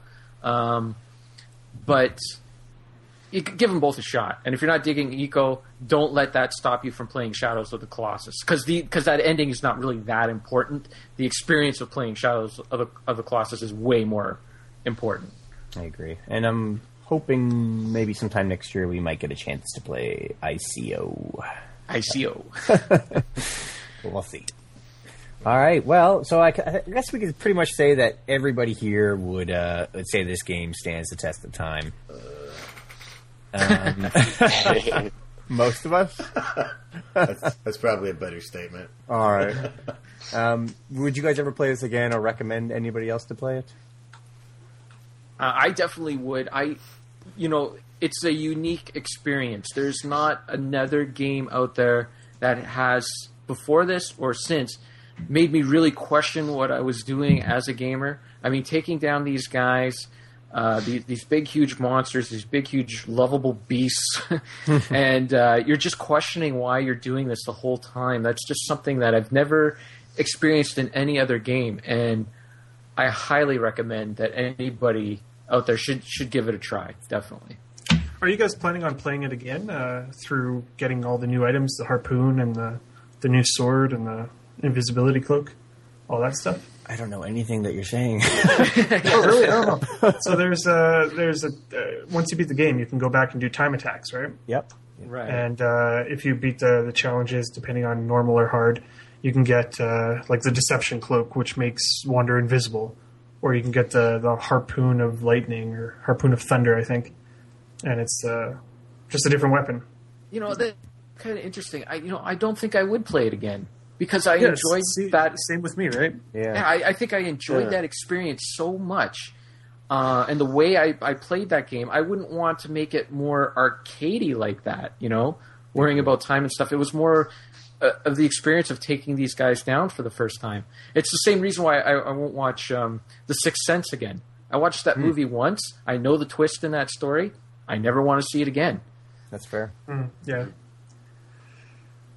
Well, if anybody out there is interested, though, there's the time attacks, and you can get, speaking of Ico, you can get Ico's sword. Oh, cool. And it kills any Colossus in just one stab. Oh, wow. Sure. Yeah. That's pretty neat. I was wondering what was in the extras. Yeah, or a fruit map or a lizard map, which are, I think, much more helpful. Oh, yeah, that would be. Yeah. How about you, Vox? Would you recommend this to other people to play? Oh, yeah, absolutely. It's like Kevin just said. It's very unique. They go through the trouble of creating this entire different world, and part of that I don't think we commented on before is they don't speak a language. There's this made up language that they use throughout the game, and we get subtitles for it. So it makes it a little bit more believable that you are in this completely unknown environment where you can completely detach any basic thing about our own world. All that there is that emotion that you want to help this person. Right. And this game, I guess it came out, 2005? That was after, first-person shooters and stuff started to make their way as the preferred gaming vehicle for most people. So this was kind of like coming out at a very difficult time for a game this unique and different, trying to stand out over what would very soon become the whole, online multiplayer deathmatch kind of gaming that we have today. Right. So I am a little surprised that the game did find an audience as well as it did when it came out, because it was difficult to try to get something out there then that wasn't Halo or Call of Duty and forget about it. I think now if this game were coming out, probably not a lot of people would regard it as highly, because so much of the gaming population is so focused on leaderboards and achievements and all that. And I was really glad. I don't know, does the PS3 version give you trophies and things? It does, yeah. Because I was thinking as I was playing through it on the PS2, I'm so glad that I don't see this little bloop, achievement unlocked come up, because it would totally break the feel of the game. Right. You can turn them off, and that's how usually I play. I don't have any of those notifications come off, and I completely ignore them. Maybe at the end of the game, I'll look and see, and I'll be like, oh, I got so many achievements for this. Great. Right. Yeah, and there wasn't many in that game either.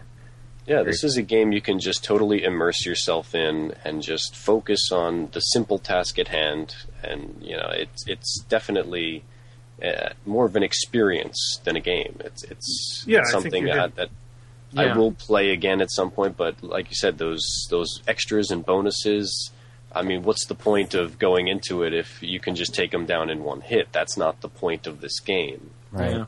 You know what? I'll take it back. I think I would play this game again. I just wouldn't do all that New Game Plus stuff. I think I'll play it again, exactly. you know, straight up.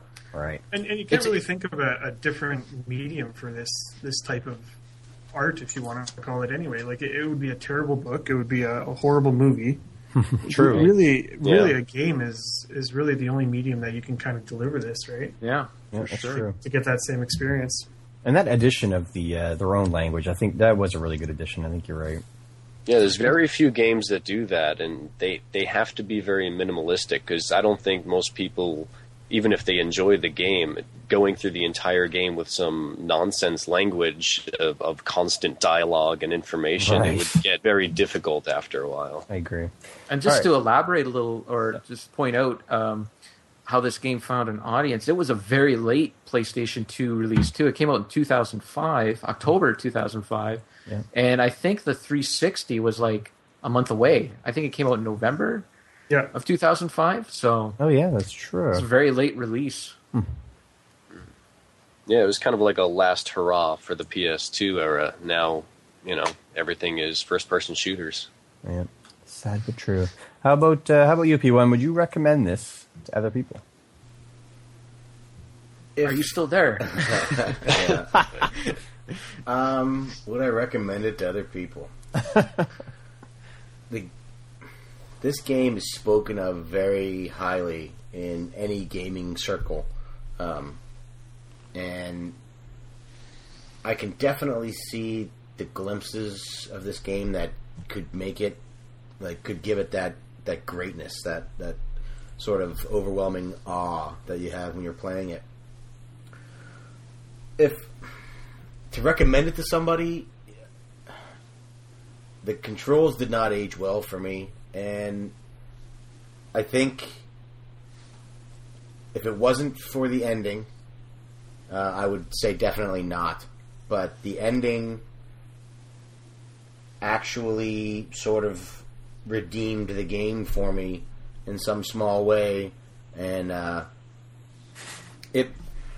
it's really hard to, like, you have we could safely say that the game isn't for everybody. It's for a lot of people, but not for everybody. Right. You have if you're not into this. If you're not into, or if you're into story, this game is not going to deliver a deep story for you. If you're a type of person that can't look past sloppy controls, then this game is not for you. Right. Yeah. But before we close up, I think maybe we should head over and read some of the responses on the forums, maybe Twitter. Yeah, definitely. Twitter was relatively quiet this month for the game, but there was a lot of activity on the announcement video on YouTube, so I'll pick out a couple of comments from there if you want to pick out some from the forums. Sure.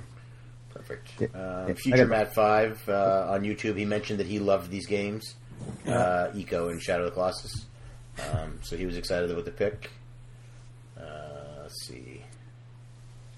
The encyclopedia from Encyclopedia from Rated Stars from League of YouTube Gamers. Right. He thought it was a great choice, and it's one of the games that he enjoyed.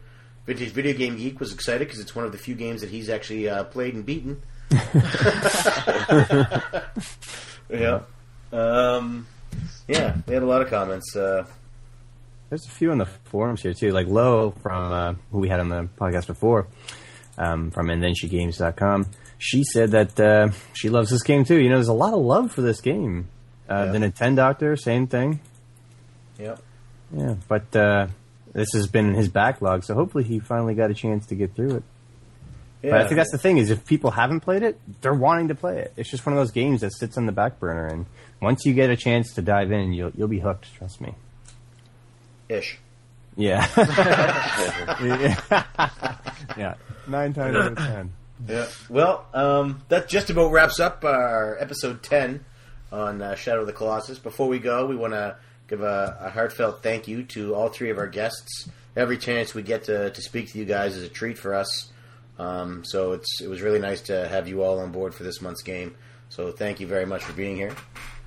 That was awesome. Our Thanks for pleasure. having us. And please just tell our listeners where they can find you when you're not talking about games and trying to change P1's mind. So Kevin, why don't you let them know where you're at? I would never try to change your mind. I would just try to make you see the light.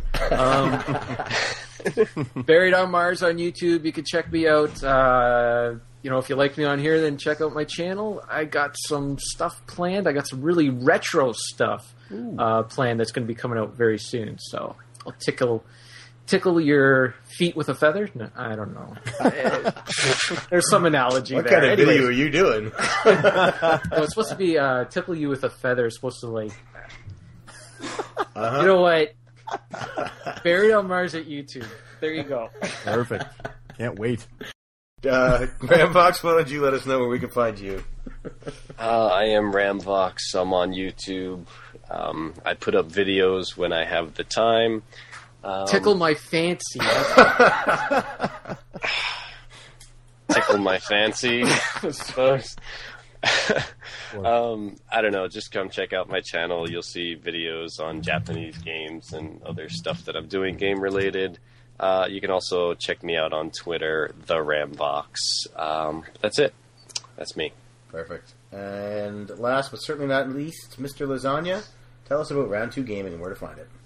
Yeah, so you can find me on YouTube at the Round 2 Gaming channel, and I got some memorabilia reviews coming up. I got the entire Resident Evil 1 figure line on. Oh, cool. And then Shadow of the Colossus one coin figure collection. So those are coming up soon, as well as some pickup videos. And you can find me on Twitter at round_2_gaming, or on Facebook at Round 2 Gaming community page. Fantastic. So, everybody definitely check them out. If you're listening to this podcast, chances are you know where to find myself and my brother, who is, I guess, this month slightly less good at games compared to me, seeing as he needed two upgrades. That's what I'm going to say on my tombstone when we go. Not as good, slightly better at Shadow of the Colossus than P2.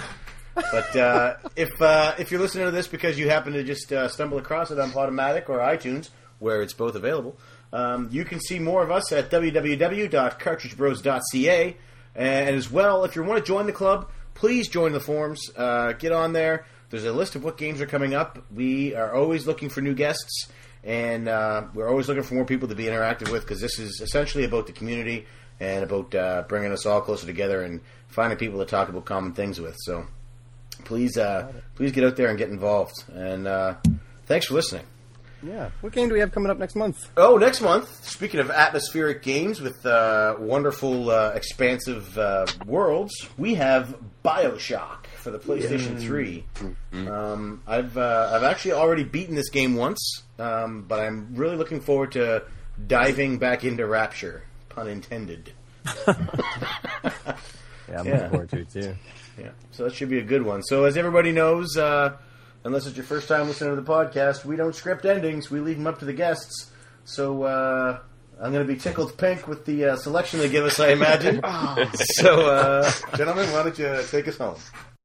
There will be no feathers or feet in my next video or any other video.